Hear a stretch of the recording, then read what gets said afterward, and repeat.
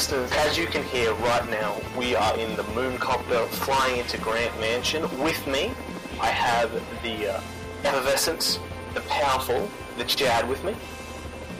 Hello, Chad. Hello. And with me, of course, as always, is the one and only Reynaldo, the High Priest, who's this time. Hello, Ray. Hey, how you going, Connor? How you going, Chad? How are you both? Bloody remarkable, because we're going to put you in the hot seat, and we're going to go through your Isla Ra, or this time, your Isla Ray. So, Frenchie, just bring us on down through the pool, we'll get right to it.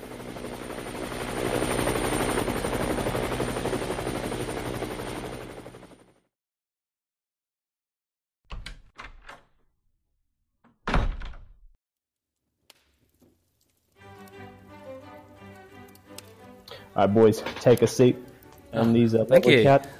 Get ourselves a nice cup of tea from this lovely butler. Well, I mean, I'm drinking tea. What can I say? I'm a sober man. You guys might want something a bit heavier. I tell you, it's quite comfy and quite different sitting on the other side of the couch here, Connor. Being interviewed, but there's something quite disarming about Grant Mansion. It's just that lovely fire blazing in the corner. So yeah, boys, how we doing? Start off with you, Chad, before we roast Ray into oblivion. How are you? Or roasting him into hell by the sounds of it. But I'm doing fine. I got a bit of a cold. Just finished moving into the new place. All that jazz. Oh, congratulations! Thanks. Was it like as any move? Was it highly stressful, highly exhausting? No, it was crazy exhausting on all fronts. It was bad. Bloody hell! We got tons done right before a snowstorm dropped on us. Oh wow! Man. Oh, of course. Yeah, I forget it's snowing over there, or it's blazing hot over here. Yeah, we have dangerous animals here. You guys have like snowstorms to contend with.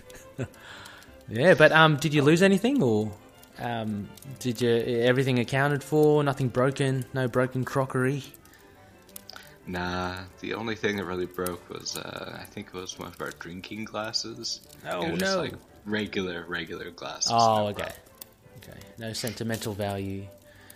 Nah. What are you drinking, by the way, Chad? So this is the interviewer and me. I'm just what do you got there? Giant mug full of cold black coffee. Oh, yeah, lovely. Cold, huh? Cold. Cold. That's great. And Connor, you got some tea. Got some I tea. see. Samuel's been very kind enough to make me a milkshake. Oh. It's fantastic. Someone's really relaxing in the seat. That's it. Well, you know, when in Rome, enjoy it while you can, eh? So, it's good. Malt. I should say, actually, everyone, if you're tuning in for the first time to one of these Isla Ras, what we do, we pick one of the lovely people who've contributed into the night, whether it's in our community or one of the people on the show. We put them in a hot seat. We talk about how they got into comics, all the history with comics, Moon Knight, and then we discuss 4 of their favourite single issues to give you kind of a broader view of the people you're listening to and interacting with. Yeah. This time we got Ray. Yeah, and look, I must say, and a big shout out to all the past Isla Ra guests. I tell you, guys, it has been so illuminating hearing and going through some of their comics. Like, one of the great things about this, I think, is that we all share, different backgrounds, different histories, there've been comics that I would never have picked up that I've have since read because of the Isla Ra guests. So I'm just humbly hoping that the choices I've made tonight might open some doors for others. Hell yeah. Well, in that case, we've got everyone seated. And before these drinks go away too fast, we should crack into it. So the first question, the big question we asked the person in the hot seat, Ray, how did you get into comics? Yes. Look, Connor, you probably know this well enough. But yeah, I mean, comics were, I don't know, I always was kind of into it. I guess when I was little, I've got 2 older sisters, and my parents, were quite willing for us to, watch some TV and follow stuff here and there. So I remember just being very young, and we had costumes, superhero costumes like Superman, Spider-Man. The Incredible Hulk was my favourite back then. And we actually even had a spider buggy. I think they actually had a little kids thing. It was like a miniature, one of those ones with the pedals, so you can actually wheel it around. That was really cool. So it kind of, I guess that was the earliest kind of memory, and that kind of led to, I guess, more TV, like the 70s, 80s Incredible Hulk with Bill Bixby, Lou Ferrigno. As a family, I remember us watching that, and just being a young, bright-eyed little fella, it just really opened the door to, I guess, your imagination. Like, I mean, I guess comics and all that. What it does tap into with a lot of people are their imaginations, and I found it very nurturing for that. So back then, I still wasn't collecting any comics, but I was into the shows, and then I guess I went to school and started creating some characters myself. I remember when I was 9 years old, creating a little booklet. It was almost like a little Marvel Universe handbook. So I had I think about 10 characters. A lot of them actually were influenced by Astro Boy. I used to watch Astro Boy a lot. Yeah. Nice. So you guys had watched the original series, yeah? Yeah. When I was a kid. Do you remember much of it? Like, the most memorable one for me was is it the greatest robot in the world? It had Bruton. Oh yeah. There was a two-parter. I think it was the last of the season or whatever. That absolutely floored me, and that really, I think that instigated a lot. So for listeners who don't know, Astro Boy, the greatest robot in the world, Astro Boy is up against this mighty robot called Bruton, massive horns on his head, and Bruton is going around the world killing all these seemingly invincible robots out there. There's I can't remember the guy's name. He's like a wrestler robot. He takes on him. He kills him. There's actually, I think it's Fotar, I think is his name. He's a robot in Australia in the outback, and he relies on the sun. He dispatches him, and anyway, he goes through them all, and it's at the end of the day Bruton versus Astro Boy. And then I can't remember who. Someone else makes another robot stronger than them all. Anyway, it was a fantastic. Do you guys remember that at all? Or, yeah. Yeah. You know what? You need to read then. Yeah. I don't know Astro. Have you ever read the manga Pluto? No.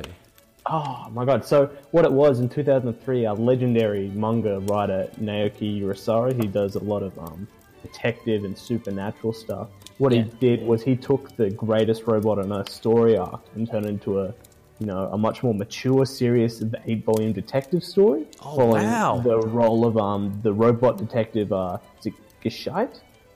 Right. And it's from his perspective, seeing all these dealing with the big Mr. Horns and all that, and Pluto. And Oh man, so yeah, I do remember now. It's all coming back to me now. So there was a robot that was, because I remember there was a robot butler that had all these arms and was actually quite. And there was a robot detective, right? Or robot police. Yeah. Okay, it's based on him. Wow. That's so this manga is, was written 2003, so many years after, but it's a very serious spin on the story from his perspective. You got to check it out. Awesome. I definitely will. So yeah, I mean, those characters, they just that and cartoons like G-Force. I used to watch the old Marvel cartoons, like the really old ones, like they're almost like comic cutout. Motion comic ones. Yeah, I used to watch the Iron Man, the Incredible Hulk. That was all Spider-Man. That was all fantastic. So all that kind of led to creating my own characters and stuff. And then I remember on a trip to the US, like the big family trip we had, going to one of the newsagents, and I saw, I don't know the issue number, I saw Captain America, and it had him falling out of a skyscraper, I think against the Armadillo. So this was in the mid-'80s. And I think I asked my mum if I could get it for the plane trip, and that was the first comic I got, and that was just, I was sold after that. So yeah, I mean, I guess a lot of loonies come in through video games and such. For me, it was TV. Basically, I think basically TV is a big part of it.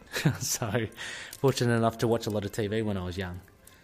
I guess then that was like the very first introduction. How long after that did it take you to find Moon Knight? Moon Knight was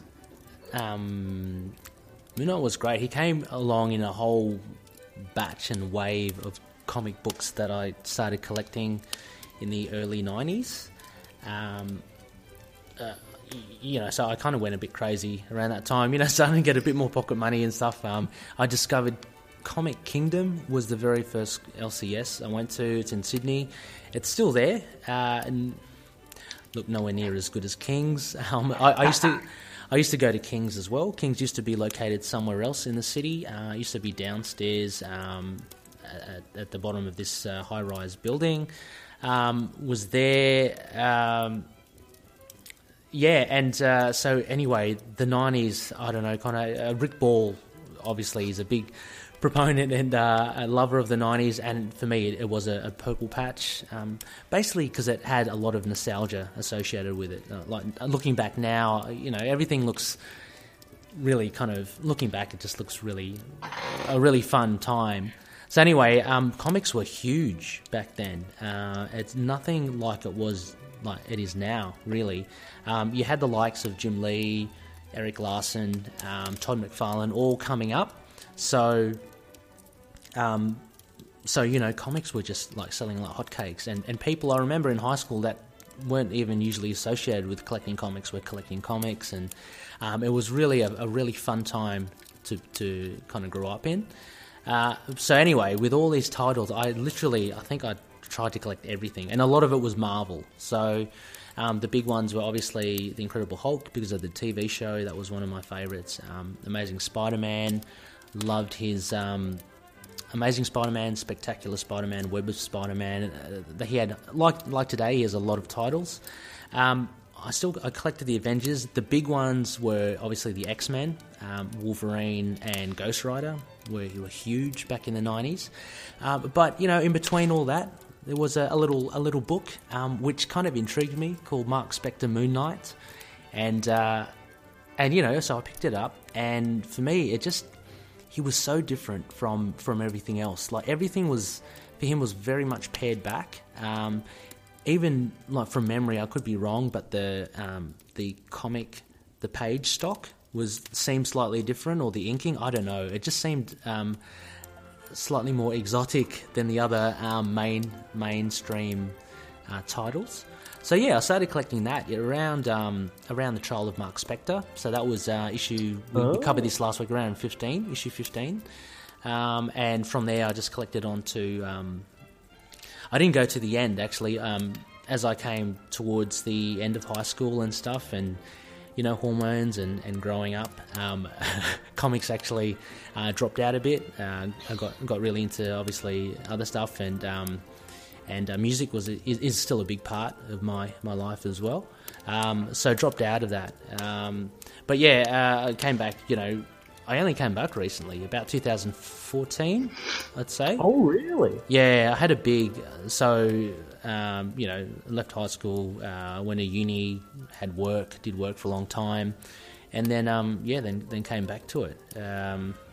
Basically from just visiting and seeing offhand a lot of trades in the library, thought I'd give that a go. And then you get all these movies coming out and... TV series, and yeah, it was from that. But yeah, Moon Knight was definitely Mark Spector was my first introduction, and then obviously Connor as well, that Lemire run, and the Warren Ellis run as well beforehand. Oh yeah, you would have been right on. That was 2014. Wasn't Yes, it? Yeah, it really got me back into it. So that was like, this is very different Moon Knight from the Mark Spector I remembered. Yeah, but then that was followed up by Lemire, and it was like, whoa, with Greg Smallwood. It's like, whoa, this is just top stuff. We've got to do a podcast. So, so that's how I got into it. So yeah, it's that's the journey to Moon Knight. And obviously he's one of the tops now, but I do love my street levels. Yeah, I mean, we'll get into it with the comics. I think from as I was growing up, such a vast array of comics, it's hard to relinquish a lot of them. But I think now, looking at myself now, I think street level's probably where I'm most comfortable and happy with. Yeah, I think street level is a big thing for me getting back into it. You know, you kind of had a big renaissance of that as well recently. Plus, I think out of all of them, the older street level comics are probably the ones that hold up the most. Yeah, they do. I mean, I still enjoy, for all its quirks and idiosyncrasies, I still enjoy the 90s, like Punisher. That was a funny time, you know. That was great because it had Micro in it. And right. yeah, and this was before the Garth Ennis Punisher Max thing, so things were, you know, Jet skis and all that. yeah, jet skis. There was still senseless killing and violence, but nothing like graphic or really dark. It was kind of similar to, you know, those 80s and 90s action films. Like Die Hard or Commando. It's like, well, you know, what are we going to do? Oh, just shoot them first. We'll ask questions later. Those were the sorts of comics that Punisher was kind of doing. But I remember there was a big one as well where he had massive cosmetic surgery and he turned... Oh no! I yeah, know what this. Yeah, you know that one, Chad. yeah. He revealed, and you kind of think, oh, is it like a Joker moment? And he's black. And for a while, yeah, exactly. For a while, Punisher, there was a short run where he was black. What on earth? It is such a funny time. Yeah, I mean, Chad, you did you have much dealings in the 90s as well, or have you plundered the 90s vaults? I actually have not. Like, Oh. I've pretty much gotten out of the 90s and Yep. tried to not look back. I know it's heresy to some people, Yeah, but Yeah. It's such a it's- yeah. Sorry. it's nice in its own way. But you know, Yeah. time and place. I think so. Yeah, definitely time and place. It's such a wacky time that, like, you know, we joke about it kind of with the ponytails and the pouches and the no feet and all that, but it was the extremes, right? You had these awesome artists, right? And you had the caliber of look, I still find them good. Nowadays they're maybe a bit hot and cold, but you have your Chris Claremonts, your Peter Davids, you know, your Fabian Nicieses, really, really cool writers. But, you know, artists were like the rock stars back then. And it's so funny now, like the writers have taken a front seat to everything, which is nothing wrong with that. But it just shows that the 90s was such a different time. So what are some of your other favourite characters from that era then? So talking street level, talking Punisher. Yeah, I mean, Moon Knight, was great. I followed a little bit of Nomad, which was basically, I can't even remember now if it was Bucky Barnes, but it was a Nomad that had a little baby strapped to his back. That was a whole premise. Yeah, was that Bucky? No. No, that wasn't Bucky. That was the Captain America from the Vietnam War. Oh, I okay. forgot his name. Right. But it was him, when he came back, he had his little crisis of conscience. Yes. Yeah. And he rescued the baby from a drug-addled home. Wow. Right. Yeah. Yeah, and one of those And- characters ended up dying in Brubaker's run or something. Oh, okay. I see. I love how they bring back these characters that, you know, are just featured fleetingly, like in other eras. Yeah, so Nomad was great. I liked. Actually, he's in the Deadpool. He was in the Mercs for Hire, or whatever. Terra Inc. Did you guys know much about him, or do you know him? Not at all. Oh, okay, he's awesome. He's a horror kind of guy, and he had a little bit of a popularity streak in the 90s. He had a limited series as well, but he what's the deal? He's very hungry. He eats body parts, or he actually attaches body parts to himself, and he gains the memories and whatever skill, you know, that person had. So he's quite a grisly character, but he's kind of like a detective as well. So, you know, he was pretty fun. Sleepwalker, which we've seen recently in Infinity Wars, was a really nice character back in the day there. A few Silver Sable. She had and the Wild Pack. She had a series which I followed, which is not street level, but she's kind of espionage. So there were a lot of really good ones. But like Moon Knight was a big one with Daredevil. Daredevil, is one of my absolute fave characters. So it's always been Daredevil, Moon Knight, and say the Punisher for me with the big street levels. All right. Well, I guess you mentioned as well, as we always like to ask people. We're going to talk about getting into Moon Knight, talking to comics. What are some of the other things you got into then? We got Rick Bull talking about his merch and his figures and his all his video games. What about you? What keeps you busy outside of comics? Okay. Well, yeah. I guess it would be music. That, as I mentioned, was a big one of the big drivers that kind of pulled me away from comics. I know might sound really weird, but the older I get, the more sense it makes. I'm a massive classical music fan. So I treated the composers like I treat comic book titles. I've researched them. I've collected complete works for some of my favourite composers. I've tried to educate myself to the point where you can turn on a classical music radio station and I can pick that piece. I like to. Nerdy. Yeah, it is. I like to impress Eve with that. So that and piano playing, because I'm a teacher as well. Finished all my grades. I love playing the piano. I kind of treated that as same obsession, and I find myself going back towards comic books again. It's really cool. I actually once do you remember Chad? Again, I don't know if you have a lot of comics actually associated particular soundtracks to their issues. Where they got you to, they suggested that you should, listen to this while you read the issue.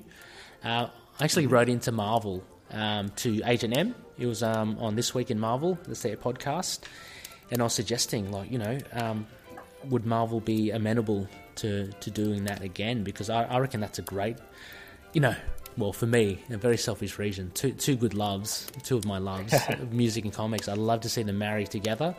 A really good idea, but he, I can't. Told you to bugger off. No, there's some rights issues and all that like that. He Agent M said, Ryan Penagos had said he wanted that back as well, and he'd been trying to do it, but there are a couple of hoops that you have to go through in order to do it. So it's not as easy as it sounds. But I'd say music would be the big thing. But I'm not only just into classical. I like all sorts of music. All right. So I think, we started this podcast on a classical piece for Moon Knight. Yeah.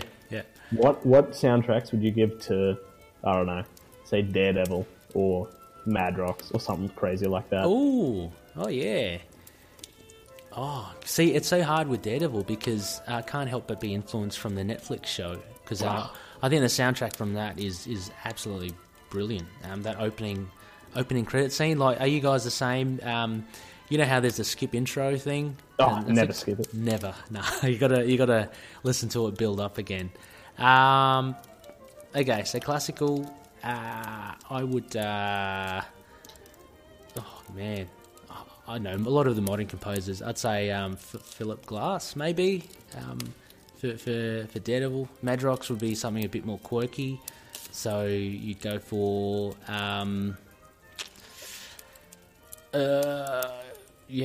Pixies. Sorry? Pixies. Pixie?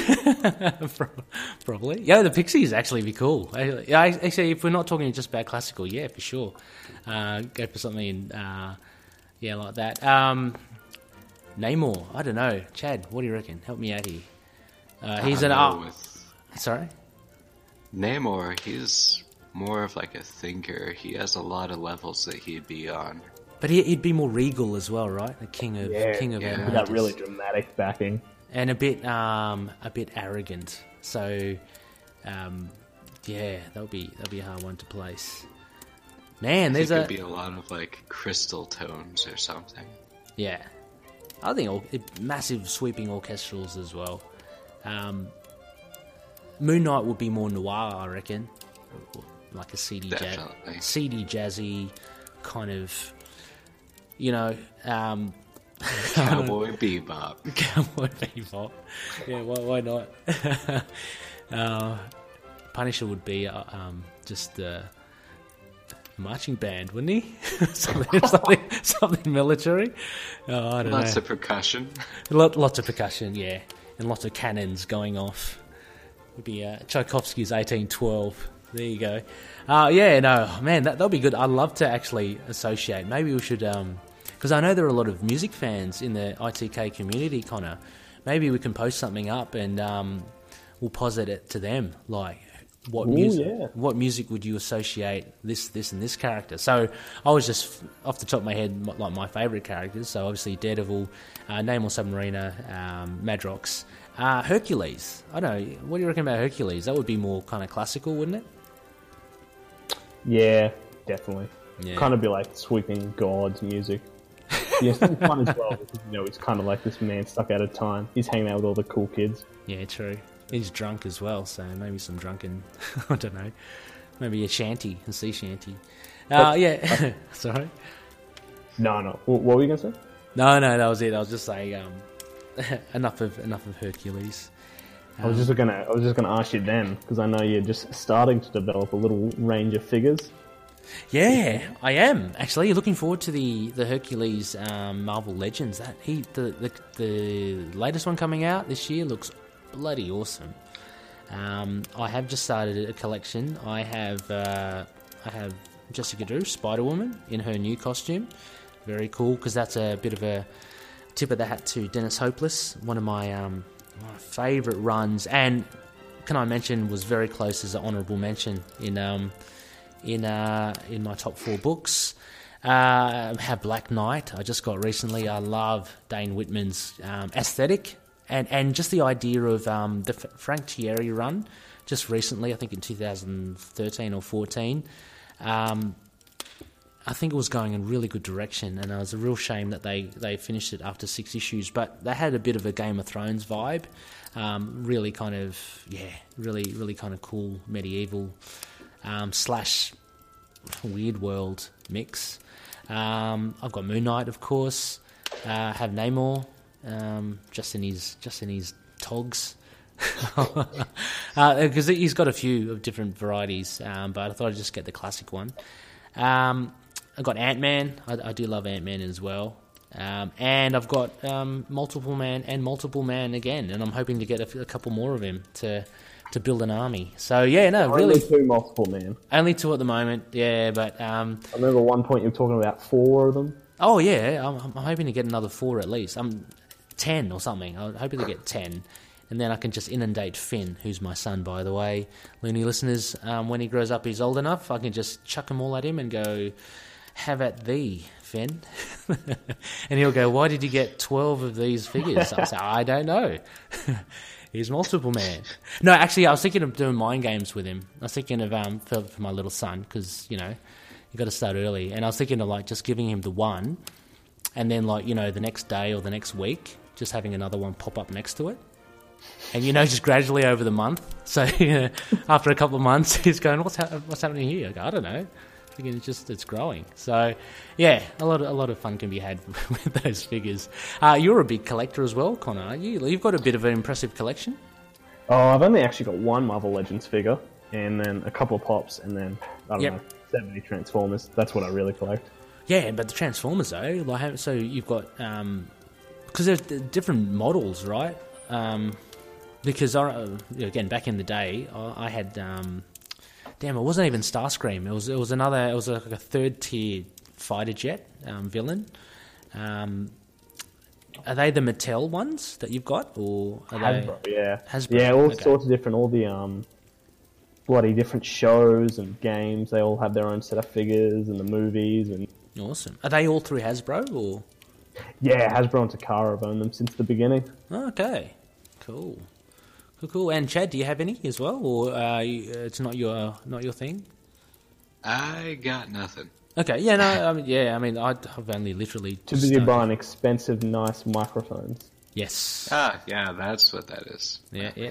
Which, incidentally, Chad, you are sounding very good indeed, sir, tonight. Good. I was worried about that. No, it's sounding crystal clear. So a few figures. I've seen a few other good figures as well, Connor. That's coming out this year. Nightcrawler in particular, and Forge. I'm a big fan of Forge, because Forge is kind of like your street level mutant, right? He's not really impressive. His skill, like he intuitively, like he's a genius, and I'm doing air quotes. But if you read his Marvel Universe thing, all of it's intuitive. So even sometimes when he thinks, okay, you know his mutant ability, don't you, Connor? I thought it was just building shit real quick. Yeah. Am I thinking of the wrong Forge? No, that's Forge. So Forge, his mutant ability is to be able to think of anything, and he can actually build and create anything. So basically, think of an invention or whatever, he can build it. But the thing is, apparently the difference between him and, say, your Reed Richards or your Moon Girl or Amadeus Cho is that it's all intuitive.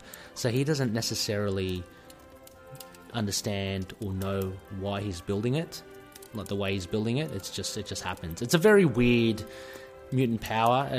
Chris Claremont created him, but I like it because he's, other than that, he's just a normal dude. Who has a bit of magic as well, and a bionic leg. Oh. But other than that, he's normal. Just these pretty apex level advancements. Yeah, apart from nothing that, big. No. And he has a ponytail, so he's from the 90s. Yeah, but yeah, good figures coming out. Yeah, for sure.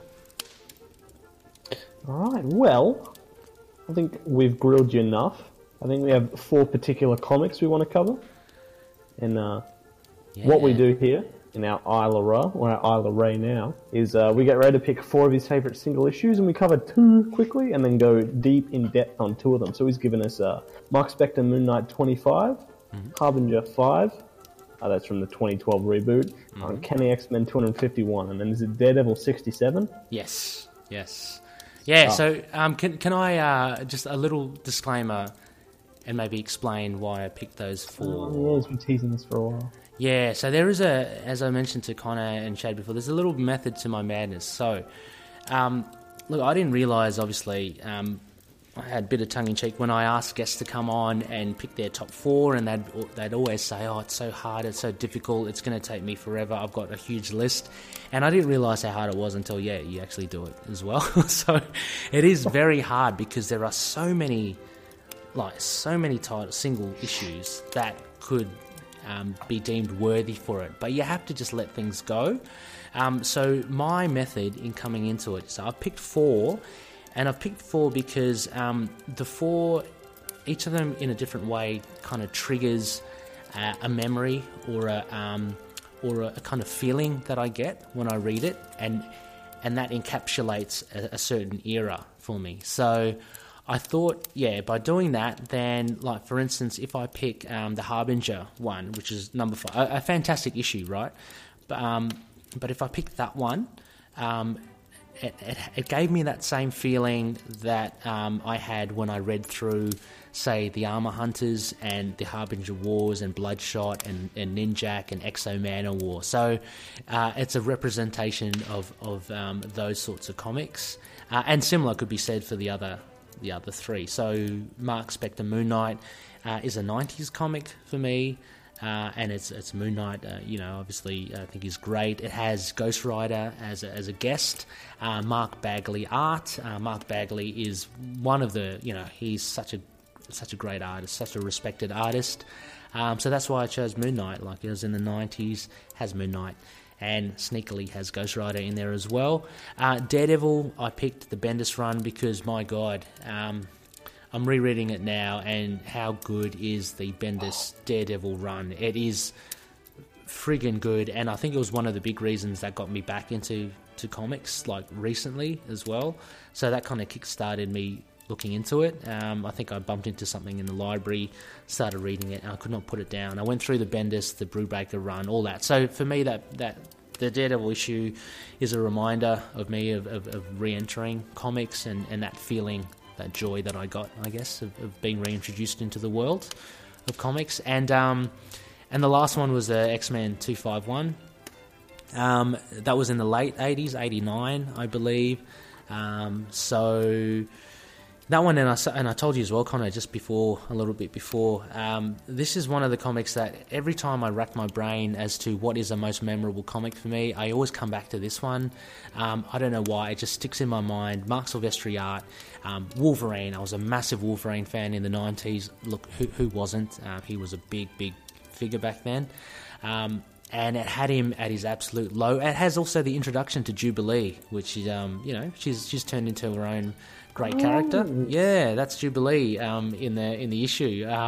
So this was the genesis of them being almost, her being the sidekick to Wolverine. So they met in the Outback, and it kind of started around this time, around 250, 251.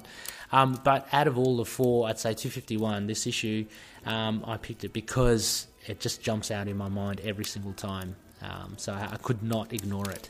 I wanted to also say, massive big shout. I was so cut that I could not include any Peter David X Factor run. That's a massive, I love that sort of stuff. Garth Ennis, Punisher Max. Man, there was so many good issues there as well. Like I said, Spider-Woman, Dennis Hopeless, the Jeff Lemire runs, and of Moon Knight and Houston, all that I could have chosen. Rick Ball chose issue 13 of Houston's Moon Knight. I would have chosen that as well as Moon Knight number 5 by Warren Ellis, but we've covered that as well, so I thought I'd give that a miss, but they were obviously up there as well. But anyway, that was the idea of picking these in my long rant. Awesome. Yeah. Well, I think if I'm hearing some murmurs from Mark and Marlene, so I think we need to get moving before some squeaky velvet happens. So I think we're Khonshu. I think we're in a much needed teleportation to a certain diner. Awesome. Quick bite to eat to get this thing started. Let's do it.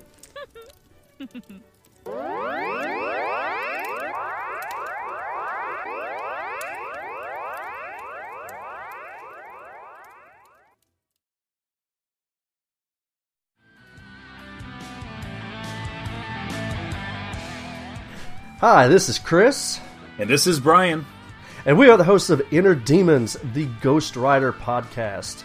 And you can find us on iTunes, Stitcher, and other podcast apps for all your Ghost Rider needs. Ride on.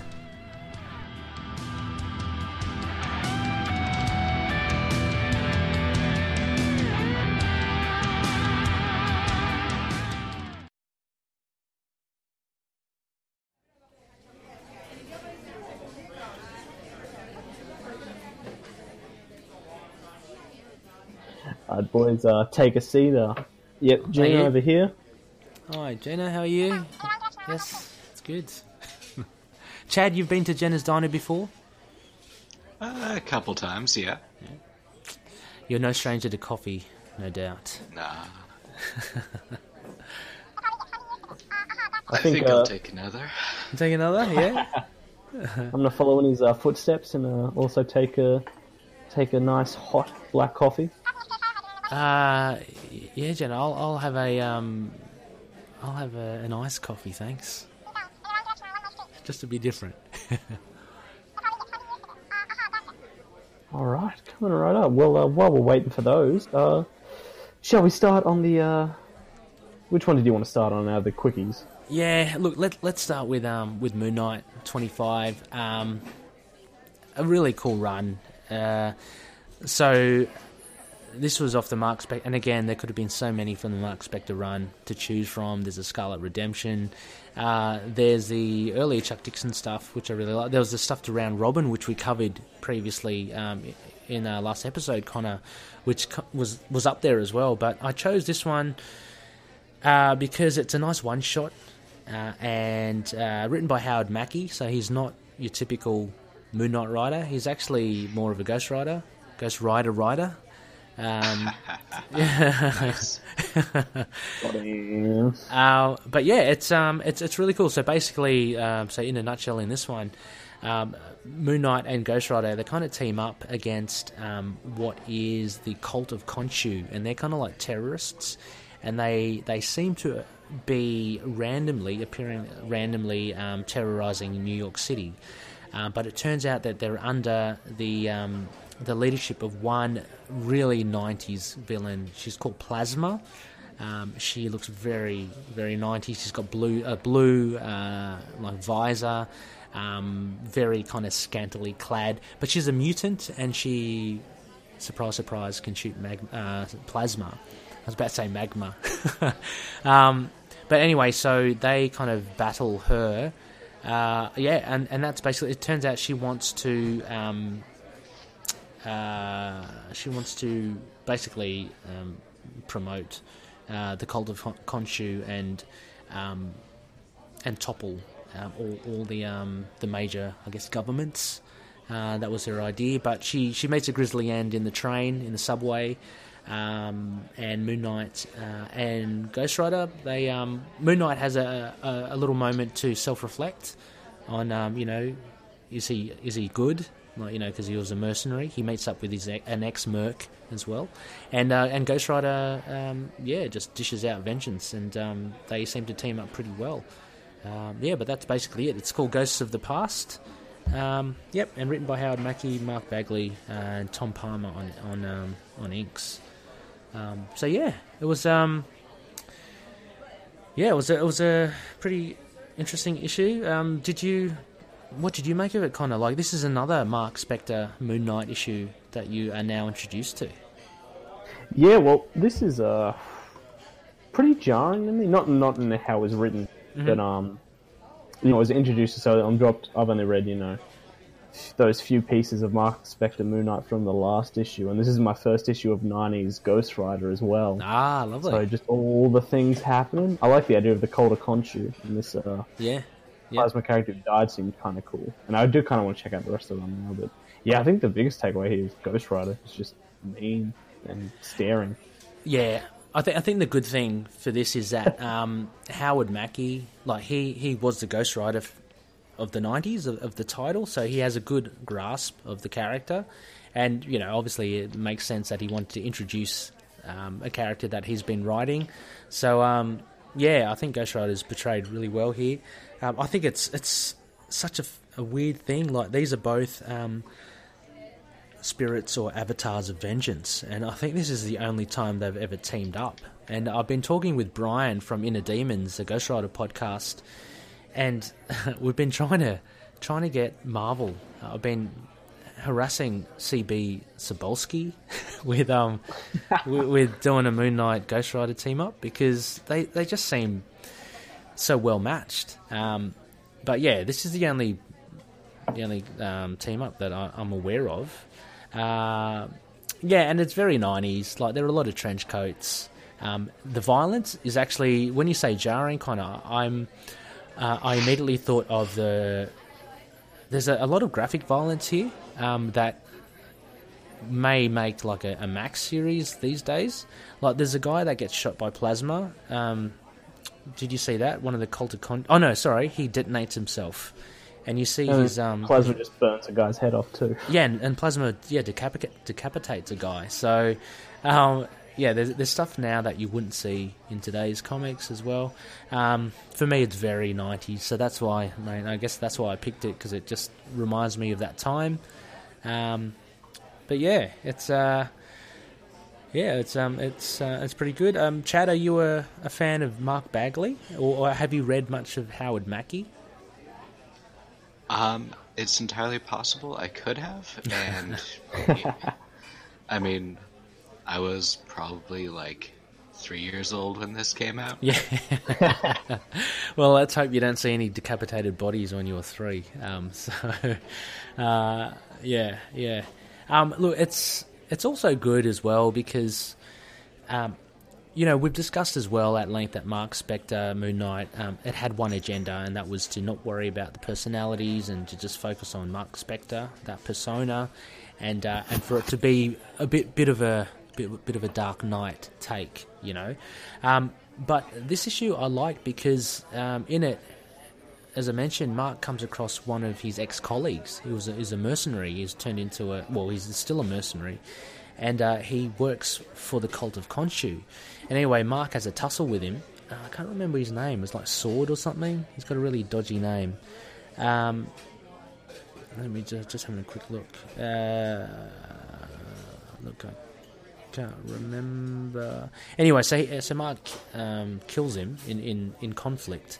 And that actually leads him to question himself. Like why he's doing what he's doing as an avatar of vengeance, and is that a good thing? Is he a good person? These sorts these sorts of things that run even through to the Bemis run, which is quite essential for Moon Knight.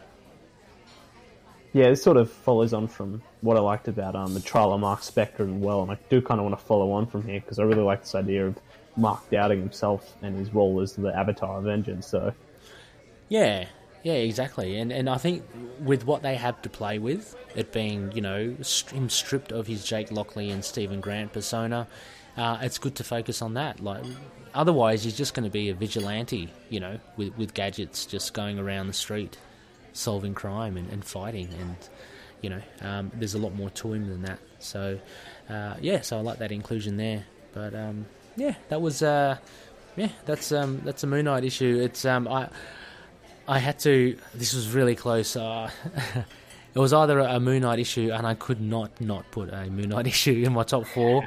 But knocking on the door was the Peter David X Factor run. It would have been issue 74 or 75, which was the introduction of the new team, and it was a multiple man centric story, or the Peter David mid 2000s Madrox run, and X Factor run, one of those issues. That was very close to if not Moon Knight, it would have been one of those. But that's it in a nutshell. All right. Well, I guess Chad, anything you want to add? Let's see. I think it should be kind of important to note that it was Danny Ketch as Ghost Rider. True. Danny Ketch was in the 90s, Connor. Danny Ketch was the Ghost Rider back then. In the early 90s, actually, Johnny Blaze gets reintroduced. Like, he'd been missing for years, and it had been Danny Ketch. And at this point, I believe they hadn't come up with the idea that Danny Ketch was related to Johnny Blaze, because they're brothers, I do believe. Yep. But I think this time, I mean, when I was reading Ghost Rider during this time as well, there's no mention that they were brothers. Not until, I think at least, was it Midnight Suns? I'm not sure if it was mentioned there, but Midnight Suns heralded the return of Johnny Blaze, and that was a huge arc, around the 90s. But another interesting thing about Ghost Rider, and I think this was brought up by the guys at Inner Demons, there is a weird bit here where Plasma totally annihilates Ghost Rider, and he's utterly gone, right? And this shows how powerful Ghost Rider is, but it also kind of like he's really, really powerful. He's literally blown up into nothing, and he's just a smouldering mess, and Moon Knight thinks that he's gone and dead, but then he kind of reanimates himself out of nothing. So, yeah, I don't know, take of that what you will, but, he's literally immortal. And, like, Plasma, if I'm not mistaken, isn't Danny Ketch, like, one of the first Ghost Riders to start actually burning plasma as well as just fire? Oh, right. Yeah. I mean, he had also that signature... I think that was just Danny Ketch. Oh, man, we should really ask the Ghost Rider guys. Danny Ketch had the little button on the motorbike, which turned him into Ghost Rider. But, yeah, he had a lot of these funky powers. Yeah, Chad, I think they started exploring that But I believe from what the guys had said, they've never ever seen him reanimate himself from nothing again. So, it's a pretty powerful thing to do. But yeah, he's, so it was interesting to see. I mean, Ghost Rider was just as, I found him just as cool as Moon Knight back in the 90s. Yeah, well, if you guys are listening, your Vengeance boys want to fill us in on what we're missing.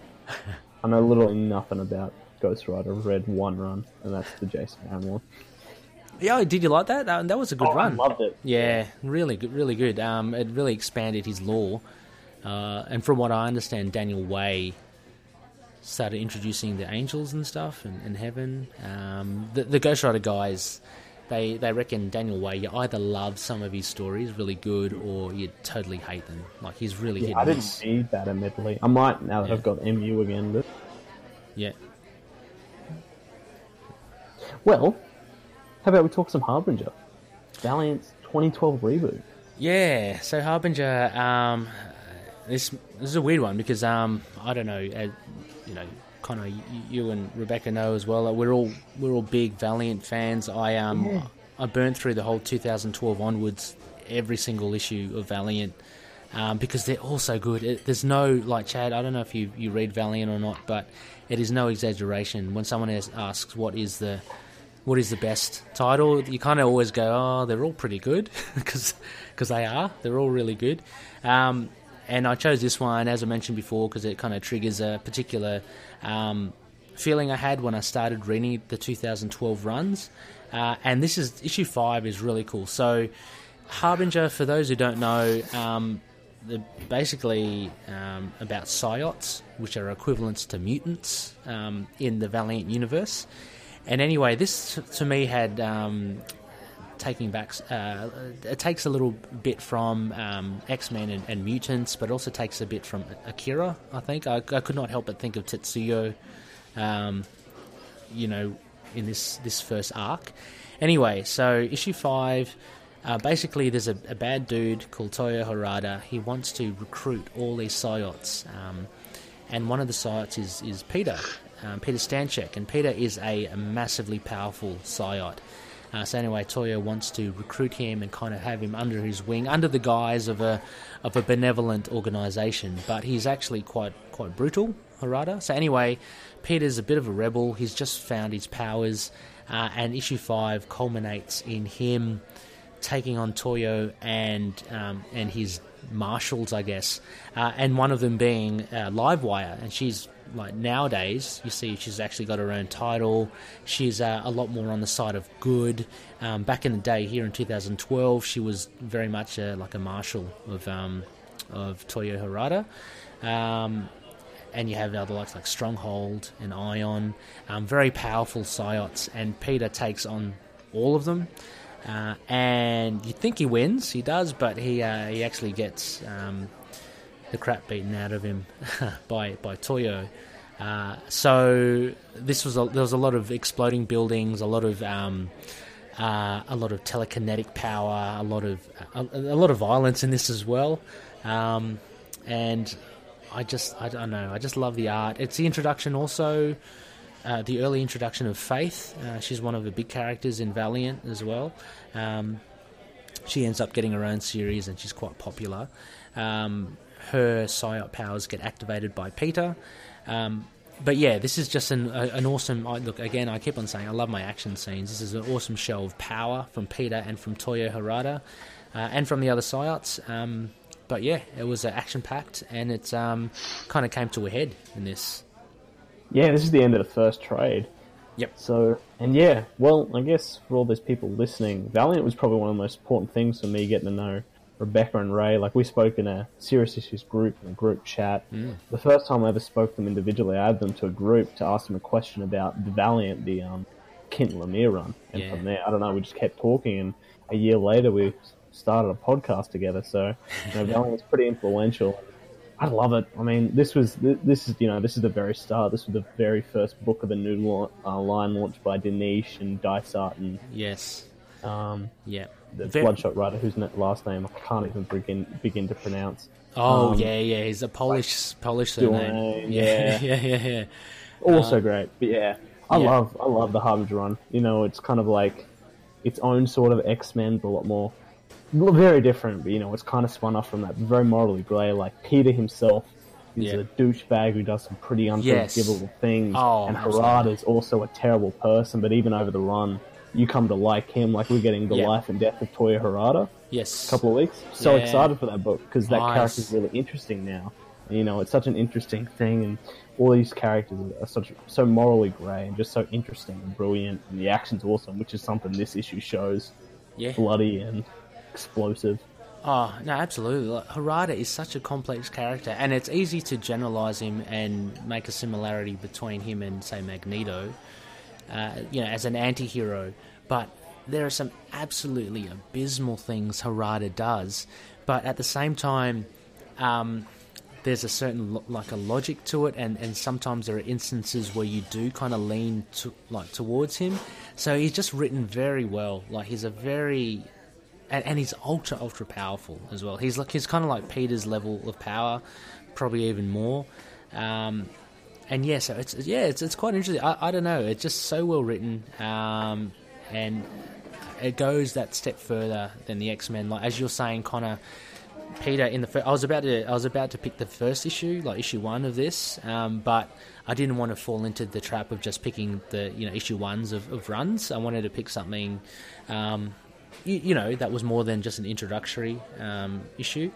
And in the first issue, we see Peter. He literally uses his power to, let's not beat around the bush, to basically take advantage sexually of this girl against her will. And that's such a massively immoral, so immoral action to take. And this is our protagonist, So you just kind of always left with mixed feelings for who's meant to be a protagonist, who's meant to be an antagonist in this. And it's just brilliant. And there's the right mix of action. The art and colours are just brilliant. But yeah, Chad, I don't know, if you haven't read Valiant, not wanting to sound like I'm, on a commission from them. But yeah, definitely worth checking out. Excuse me, Ray. I've actually been reading Shadow Man, so... Oh yeah, Shadow the Man. new one? What was that? Was that the new one? I started reading at the very, very beginning. Oh, you mean classic Shadow Man from the early Valiant? Oh wow! Back in the bayou. Wow, nice. Well, Shadow Man's another big one as well. And again, I know I sound like a broken record, but again, he could have easily been in the Andy Diggle run currently now. Connor, I think, did you say you dropped it, or you're still collecting it, or? Yeah, I think it was just a busy period. I should go back and check it out. I heard it was very good. Oh man, it is really, really good. And the 2012 onwards as well, Shadow Man. Peter Milligan, I think he writes it. Really, really good. I like it. It gets a bit flat towards the middle and the end, but it's really good. Yeah, sorry, Chad. Shadow Man. I should have known that you would have picked up. You had good taste, of course.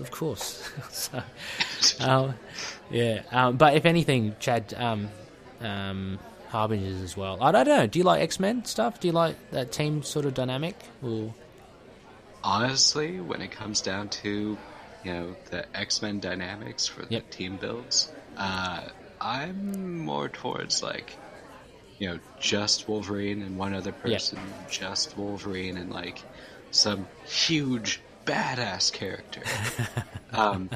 Because the reality is, he's not a very powerful mutant. He has one trick. Yeah. He does it really well. Yeah. That's it. So he's adaptable. He's a great assassin because you can't put him down. Yeah. Yeah, no, true. That's it. Okay, so the appeal of having disparate characters with disparate powers is not there's no attraction there, no appeal. I mean, I like Loki and all, but Desperation is just kind of desperate at times. Yeah, I don't know. Yeah, I mean, like, I totally understand where you come from as well. As I said, I love Wolverine. Yeah, X-Men's good, but yeah, Harbinger for me is just is different. It's on a different kind of. It's gone down a different road. Yeah, and it's definitely worth checking out. So. The Harbinger run all the way on from 2012 onwards gets pretty good as well. It culminates in, I think, Harbinger Renegades. There's that massive fallout with Hardcore. So Hardcore are kind of like the... how would you describe them, Connor, if there was a Marvel or DC equivalent? They're kind of like... Ooh. They're kind of like the government... Yeah, they're kind of like... They're almost kind of like a Shield or something? Yeah, that's what I was about to say. Probably the ground team for Shield. But the thing with them... Or like when kind of... I suppose a better comparison would be like when Thunderbolt Ross assembles a team to take down like the Hulk or someone. Yeah. That's a lot more appropriate. But think of that plus think of the ragtag team. Well, think of the team in Aliens. Like, you know, they're a strong unit and they all have nicknames. You know, except for he is Gunslinger. Gunslinger's the leader. But yeah, so anyway, we're kind of going off on a tangent there. But yeah, the Harbinger's really good. Really enjoy it. Yeah, and happy to take this one onto the Isle of Ra with me. And you know, from here it just spins off in everything: Harbinger, Omega, Renegade, Imperium. Yes, that's right. All that good stuff. Yeah, I think we've given Valiant plenty of shouts out here because they're the best. They're good. Yes, so those are the numbers 3 and 4 of the list. Now, Ray, we're going to get a couple of serious ones here. Then I've put in a request with Khonshu. I'm going to take us somewhere not very nice. Yeah. Hi, this is Dave. And I'm Stu, and we're from the Signal of Doom. We're proud members of the Collective, and you're listening to Into the Night, a Moon Knight podcast.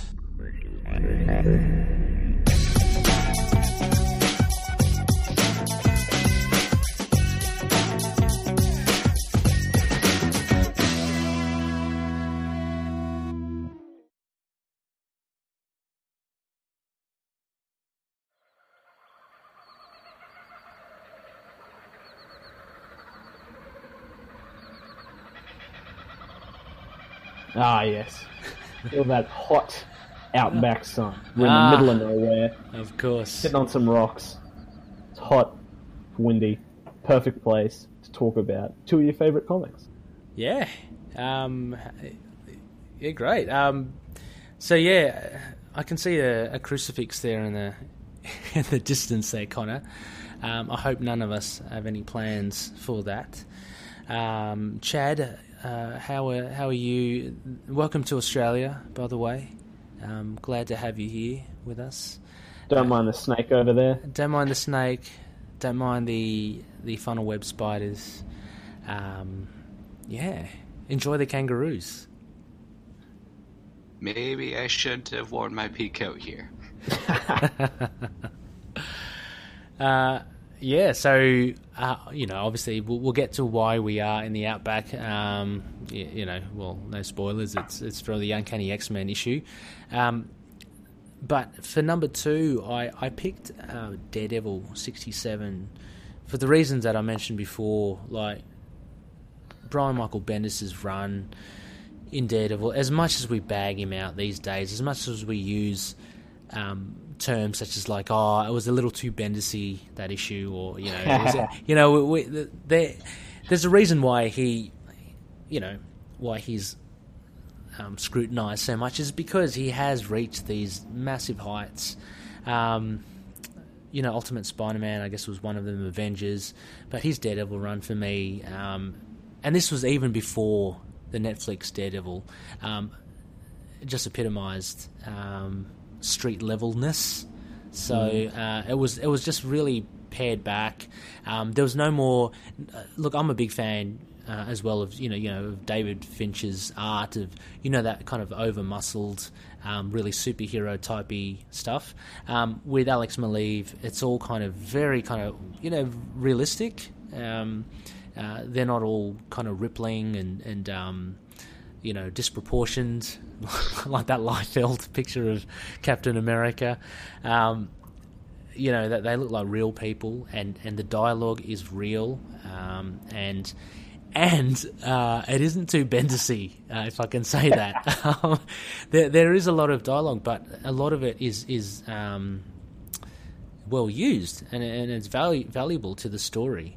So so I chose this one, 67. I again literally could have chosen many of the Bendis runs. I was thinking of the one with Typhoid Mary. That was a ripper of a one.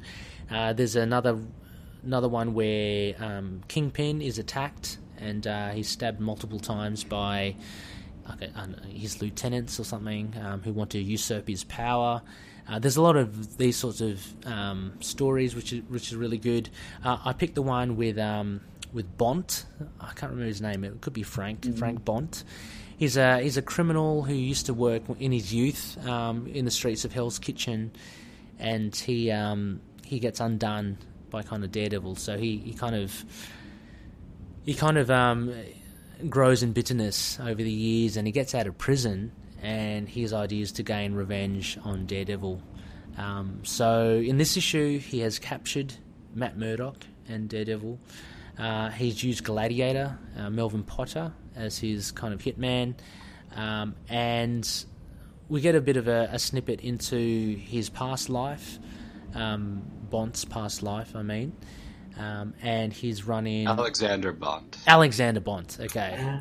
Frank Bont, I think I know where that is. He's from The Walking Dead. I think he's one of the showrunners. That's what I was thinking of. Yeah, Alexander Bont, okay. But yeah, this is a cracking issue for art as well as dialogue. So anyway, yeah. So basically, it's basically got Daredevil captive. It goes back into Bont's run-in with Matt Murdock. At first, Bont wants to engage Murdock for his services, his legal services, and this is very akin to the Netflix series. It reminded me of it. Foggy and Matt, they turn him down. So if you remember in the Netflix series, they turned down Weasley? Kingpin's second... Wesley, sorry. So I'm thinking of Harry Potter. They're not Wesley. Sorry, that's it. In the Netflix series, he turns him down. And this reminded me of that. Anyway, so Bont gets the shits with him. So he hates Matt Murdock. He hates Daredevil. But yeah, it was a really good thing. What I would be keen to know, kind of with yourself, would be the art. I'm pretty sure you would have appreciated the art, yeah? I still love Alex Maleev to this day. He's still putting out high quality work. Infamous Iron Man, doing some Bendis's... I forget which one he's doing as part of his Jinx World books, but one of those. Yeah. He's just incredible. I think, this is my favourite Daredevil. Knocks Frank Miller's out of the park for me. This and Brubaker's one of my favourites. You know, Bendis's Daredevil, O'Neill's The Question are like two of the best street-level comics of all time. And they're just timeless. I just love them so much. And Alex Maleev's art, just amazing. Yeah. Look, you get a lot of angry Daredevil fans from what you said there, Connor, about Frank Miller. But no, seriously, I would stand by you as well. I think Bendis and Brubaker's run is absolutely phenomenal. Like I said, I'm just doing a reread now, and I'm just it still holds well. I'm still floored by what I'm reading and looking at. And anyway, the art for this is, I've really got to point this out. I mean, the beauty of this, again, why I chose it, as well as not only the great story, but the art here from Maleev. He employs like 3 different styles here in one thing. Like, we've seen in the Moon Knight runs, and we've discussed at length during Lemire's run how they used 3 different artists. Oh my God, my James Stocco. I'm blanking. Wilfredo Torres, Francesco Francavilla. That's the one. And Greg Smallwood. So he uses all of them, and it worked really well. Over here, I believe he does all three of them. And so when you have flashbacks of when Bont is younger, you get, and it's to the colorist as well, you get that kind of old-style comic look. Because back in the day, I don't know how timelines work here, Connor, because back in the day, Bont is fighting Daredevil, who's in the yellow and red and brown costume. And Bont is considerably aged since then, yet Daredevil is still kind of the same age. So I don't know how that works. But anyway, because Bont's in his 90s, right, in the present day. And, anyway... Actually, I take that all back. Anyway, and there's a third style as well, which goes even further when Bont is very young, and it's a black and white style comic, and slightly different art from Maleev. Very, very cool stuff. I don't think it's shown here. Oh, it is actually shown here in this issue. But we see Bont. He actually is responsible for killing a superhero by the name of the Defender. So he has a bit of a reputation. He's actually... There's this thing in the underworld where they're all kind of getting shits with costumed, idiots running around and disrupting their organisation. Bont actually builds a reputation by shooting the Defender and killing him. And so, beautiful art, just black and white. It's very stark to show the timeline of when he was very young. Feels proper Godfather and Goodfellas as well in that style and the language as well. Yeah, absolutely. So really good. I even say with Bendis' dialogue, it's not... He doesn't overplay it, I don't believe at all. And he really just fleshes out the character of Bont. But again, maybe it's this thing I have with seeing superheroes very vulnerable, as we'll see with Wolverine later on. But Daredevil, he's tied to a chair. He's just getting the crap beaten out of him by Gladiator, and he's almost killed at the end. But it's one of those, to me, it's a slight trope where the villain, i.e. Bont, says, no, don't kill him yet. He hasn't suffered enough. So he wants to take Daredevil through the ringer. So typical Daredevil, he you see it on the TV show. He gets put through the worst, but he manages to kind of get through in the end. So Chad, have you read a lot of the Bendis stuff? Honestly, I've only ever read his work for Spider-Man. Oh, okay, and that's really good though as well. Do you rate that? Yeah. Yeah, he does amazing work. Okay. I'm biased, but the little bit I did read of his Moon Knight run, I'm victim of that opinion. Yeah. No, fair enough. No, exactly. Look, if Ultimate Spider-Man is anything like... Because I haven't read it. I know Connor has. Crazy stuff. I know. I've got to get through it. But if it is anything like the Daredevil run, then I'm already sold. Because this is comic book writing and art just at the highest form for me. So, I had to put this in at number 2. And unfortunately bumped Mooney off the top 2. But it's just, Daredevil is just such a awesome figure. So, really, really enjoyed it.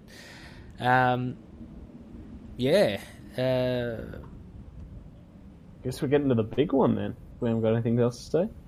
No, I think that's about. I think that's about it. Other than the only takeaway, I don't know. I can't remember if it's all from this issue, but as I mentioned, having watched Daredevil on Netflix as well, they take a lot from the Bendis run. Even the look of Melvin Potter, and he's very much,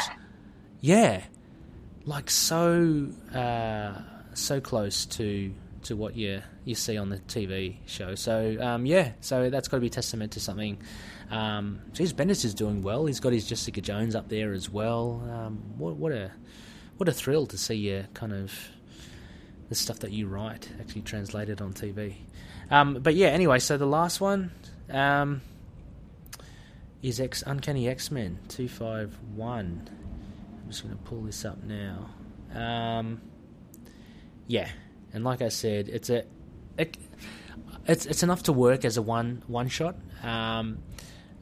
But I'll give a bit of background before actually getting into this actual story. So, what has happened is that the X-Men are the world believes that they're dead, and there's this thing called the Siege Perilous, which is an awesome tool. Anyway.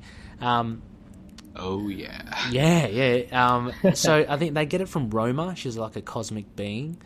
And she gives it to the X-Men to use if they want. And basically it kind of wipes the slate and they kind of disappear, but they're kind of reincarnated into something else.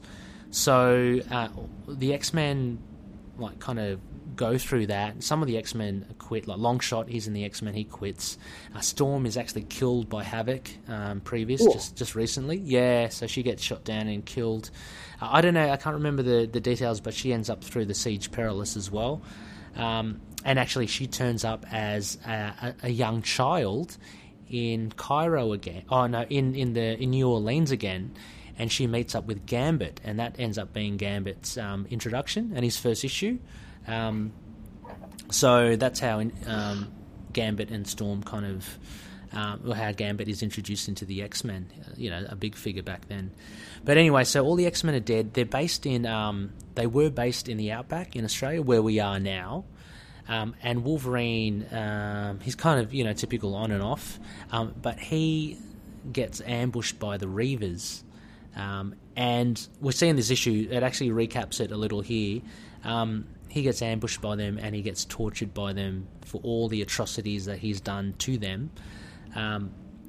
But there's a running thread here where he's absolutely tortured beyond belief by the Reavers. And for me, getting into comics, the Reavers were the first big, really scary kind of villains. It's funny now because you hardly see them, right? They pop up here and there. But they were utterly... they had Wolverine at 6s and 7s, really, and he was, near death a lot of the time, and they just kept on hammering him. So this issue 251, you see him, they've got him on the crucifix, and he's in the middle of the desert, the outback, under the baking sun, and basically beautiful art by Mark Silvestri.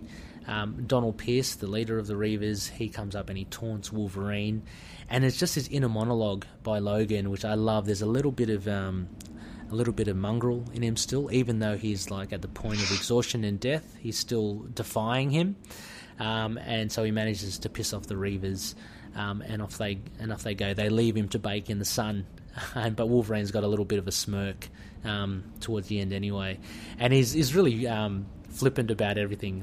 There's one bit where they just leave him and he's really totally exhausted, and he just says, looks like it's going to be a long day, and he's just facing the hot sun the whole so even in the face of death and utter pain, he's just pretty blasé about it. Anyway, so the Reavers go, they infiltrate the base of where the X-Men were, and in there you see a young Jubilee. And she's kind of you don't know too much about her at this stage. She's kind of a runaway or something, but she's been squatting in this place when the X-Men have been away. So anyway, so she gets surprised when the Reavers are there. She sees Wolverine on the crucifix, and I guess she wonders, who the hell this guy is, what's going on. At the same time, Wolverine's going through his fever dream, which is the title of the issue. So you see all the really harks back to this era. You see Gateway, awesome Aboriginal mutant from the Outback. He's a teleporter. So loony listeners there who read a lot of comics, Manifold now is Eden. He's a massive teleporter as well. I think a lot more powerful than Gateway, but he's also Indigenous and Australian. Gateway was the first before him. I believe Gateway's dead. I think they killed him. Yeah, I don't know, not in this issue, but anyway, so the X-Men are Rogue, Psylocke, when she was Elizabeth Braddock English version. You have Longshot. Yeah. So this was before the, how everyone knows Psylocke as the Japanese assassin. She was very much the sister of Captain Britain, and she wore almost like knight armor as well, but she was a telepath. Not a very powerful telepath, but she was one. Longshot from Mojo World. You got Dazzler, Storm, Colossus, of course, awesome, and Havoc. So anyway, Wolverine is having a fever dream about them. It kind of recaps what happens to all the X-Men kind of in his dream. He has a few hallucinations of like a cyborg Psylocke, because it's almost Lady Deathstrike, and she's with the Reavers. She cuts herself open, reveals to be Sabretooth. Again, he's going through hallucinations, and he's talking to Sabretooth. It recounts the past, him basically in a pub, and the Reavers ambush him. And there's just too many of them, and they take him, and that's when they drag him onto the crucifix and start torturing him. He again sees very prominent figures of his past, like Ogun, and of course Kitty Pryde. Then he goes up with her, almost like in an astral or spiritual journey. He goes up with her to the top of the ridge, where she shows him basically the last moments of the X-Men, and that's them going through the Siege Perilous at the hands of Psylocke, actually. So anyway, so he kind of sees all that. Kitty Pryde turns into the Brood Queen of all things, and he wakes up from his fever dream. And then it's returned. It's nightfall. The Reavers come back to torture Wolverine even further. They drive stakes in him through his arms and his legs. And there's a big thunderstorm happening. Again, he hallucinates. Thinks he sees Storm, and he wonders why he sees Storm as a young girl, and that's a bit of a tease that later on Storm will turn out on the other side of the Siege Perilous as a young girl. He sees the loves of his life, Jean Grey, Mariko, sorry, I've almost forgot her name, and Carol Danvers as a S.H.I.E.L.D. agent. I forgot that she had a bit of a thing with Wolverine. Anyway, the Reavers are kind of inside, just wait. The Reavers they don't like the rain, so they're just inside waiting for the rain to finish before they can torture Wolverine more. Then there's an awesome moment here where Wolverine, he finally lets out a shout because no one's around. The thunder will cover his screams, and he just tries to rip himself off the crucifix. So one by one, he kind of unnails himself from the crucifix just through sheer strength. Jubilee's watching. She's in awe. And he manages to do that, and he stumbles down. Jubilee's wondering, shouldn't I help him? But Wolverine actually knows that she's there, and he says, are you going to help me or not? And so that's where it ends. It was I don't know. It's a really fun issue. I think it was really just well written and self-contained. And yeah, it's I don't know. Having Wolverine so vulnerable, but yet showing so much fight for me is what really appealed to me. Yeah, going through this one, I'm a big Wolverine fan. This was obviously his biggest. This is his biggest time, I guess. That. Yep. Late 80s, early 90s, or 90s, I guess, in general. But yeah, this was great. I just love an introspective issue like this. And going through all these enemies and allies. You're seeing Kitty, seeing Sabretooth, seeing Mariko, whose story... it's one of my favourite issues of the Uncanny X-Men with...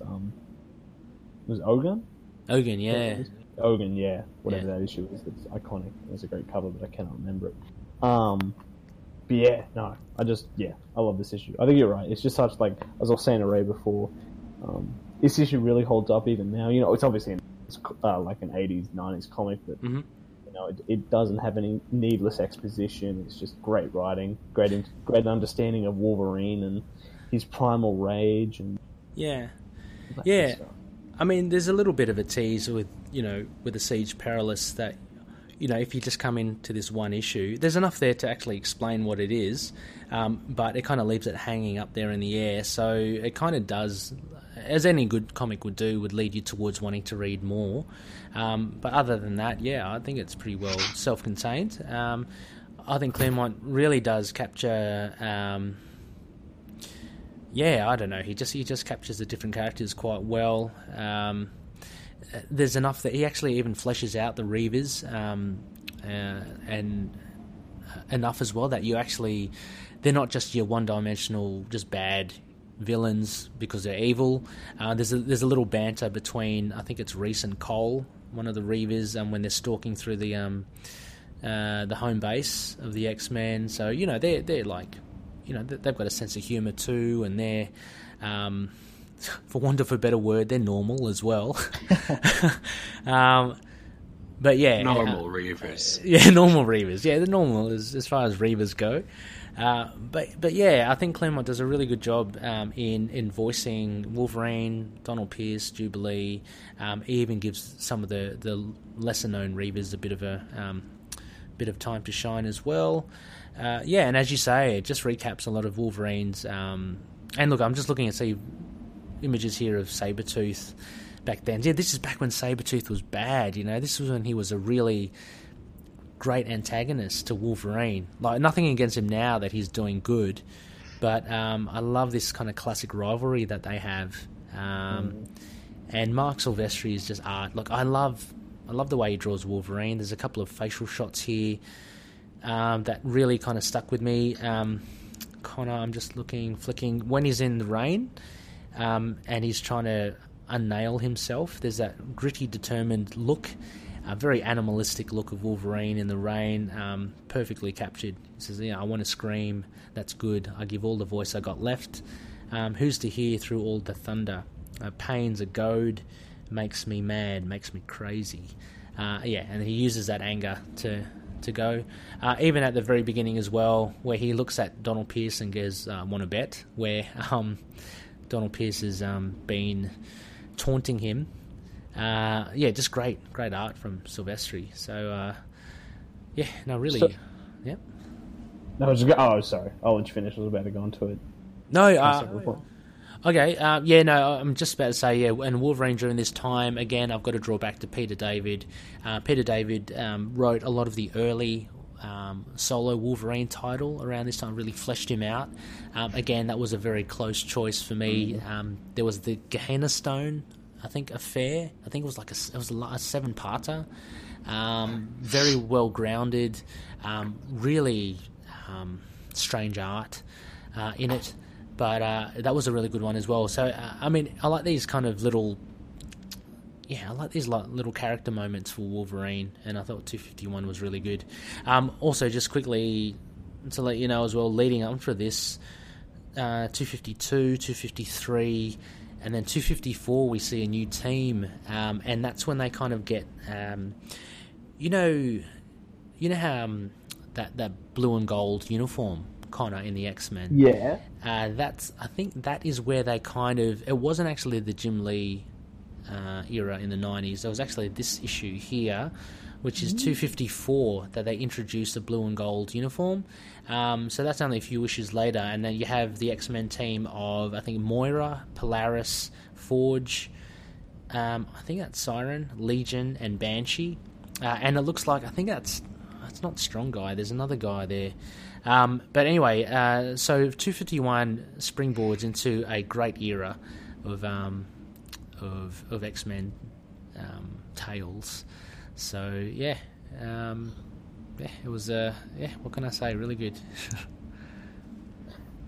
Yeah, Chad. What I wanted to bring up was this. This is in the Outback era. A very famous time. But my reading of X-Men is I finished up just before the Outback run started with Claremont, and I've just never come back to it. Are you at all familiar with this era? At this point in time, I wasn't really reading Marvel. I was actually reading Darkness. Yeah. Another Mark Silvestri. Oh, okay, right. There you go. What publisher was that? That was, I think that was Image. Yeah, Okay. was that like Skybound to begin with, or was it just eventually put under Skybound? I thought Skybound is Cho. Oh, maybe. Oh, Yeah, Skybound's like a part of Image. okay. Can't remember. Right. Anyway. Yeah. Yeah. Yeah, I mean, Mark Silvestri's art is really good. I don't know how his art holds up like currently. Is Darkness still going on, Chad, or?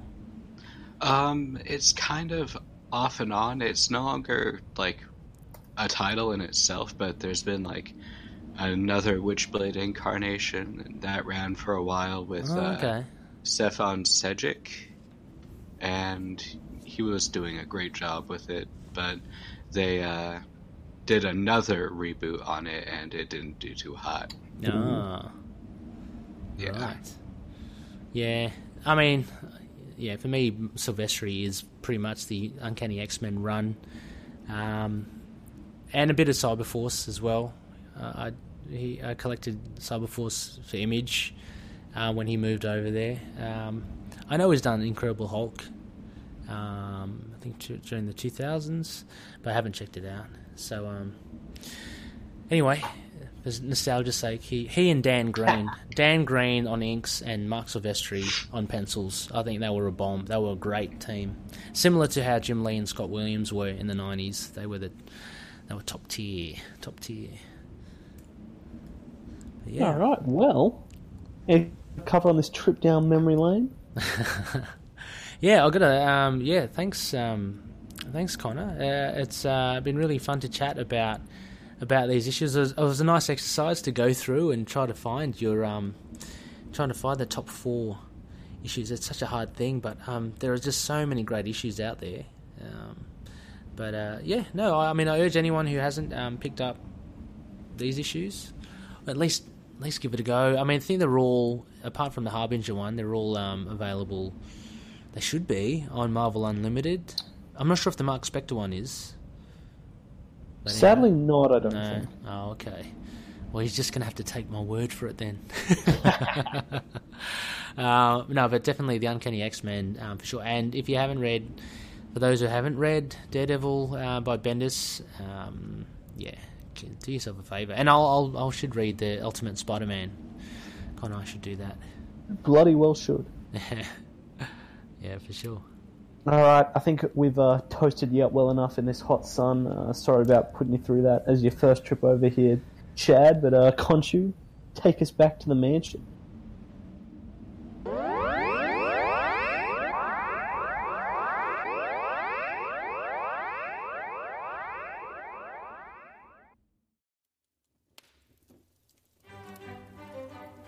All right, I guess it's been a trip down memory lane for us all. We're put Ray in the hot seat. This is actually thanks to Rick Ball special.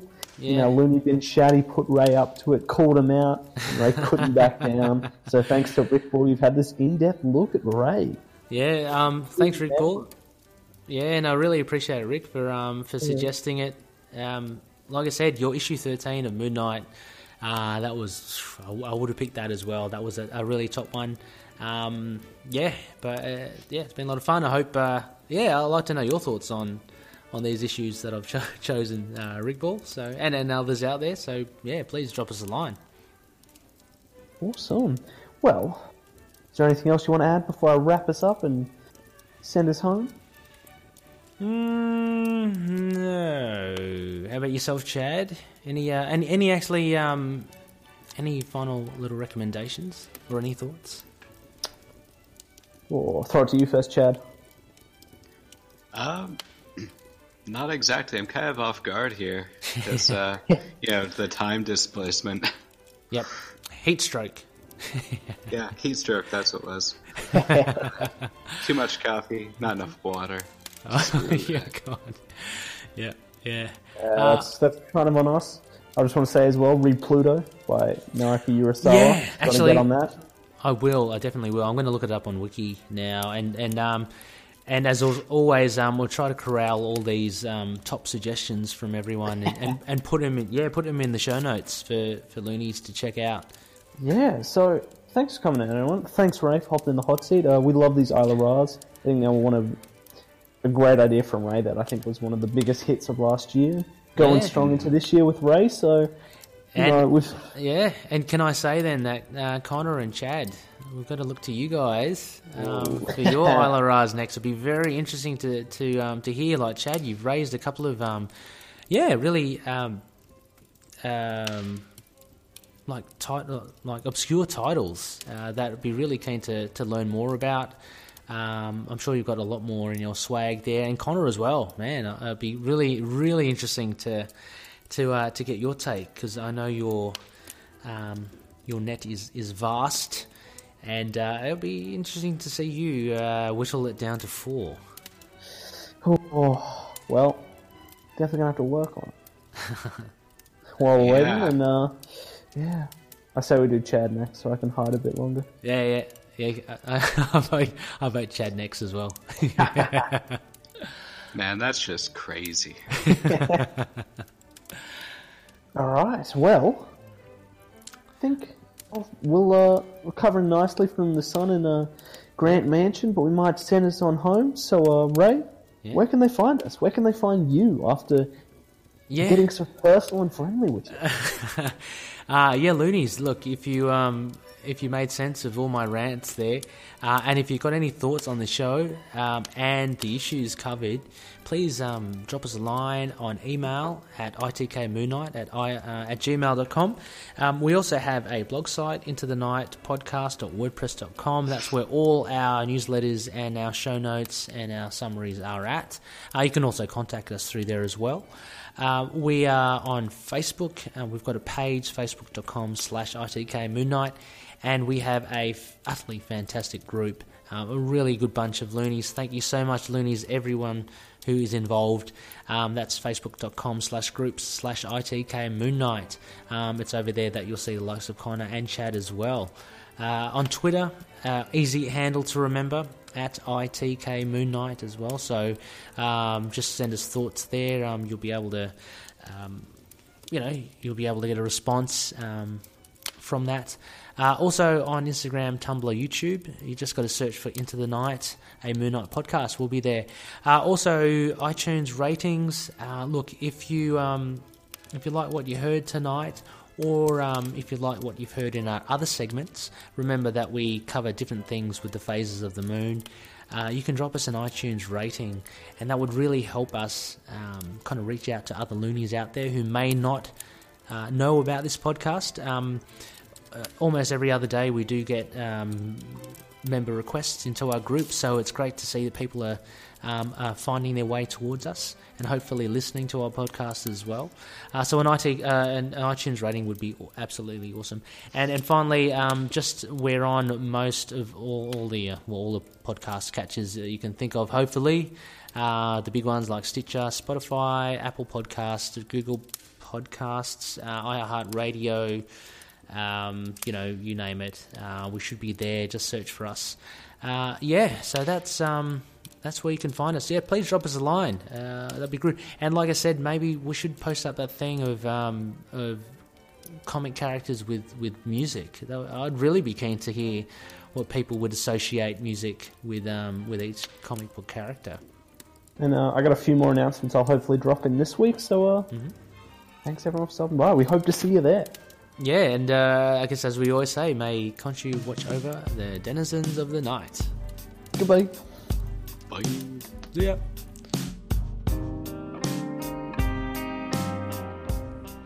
Moon Knight and affiliated characters, stories and events are properties of Marvel Characters Incorporated.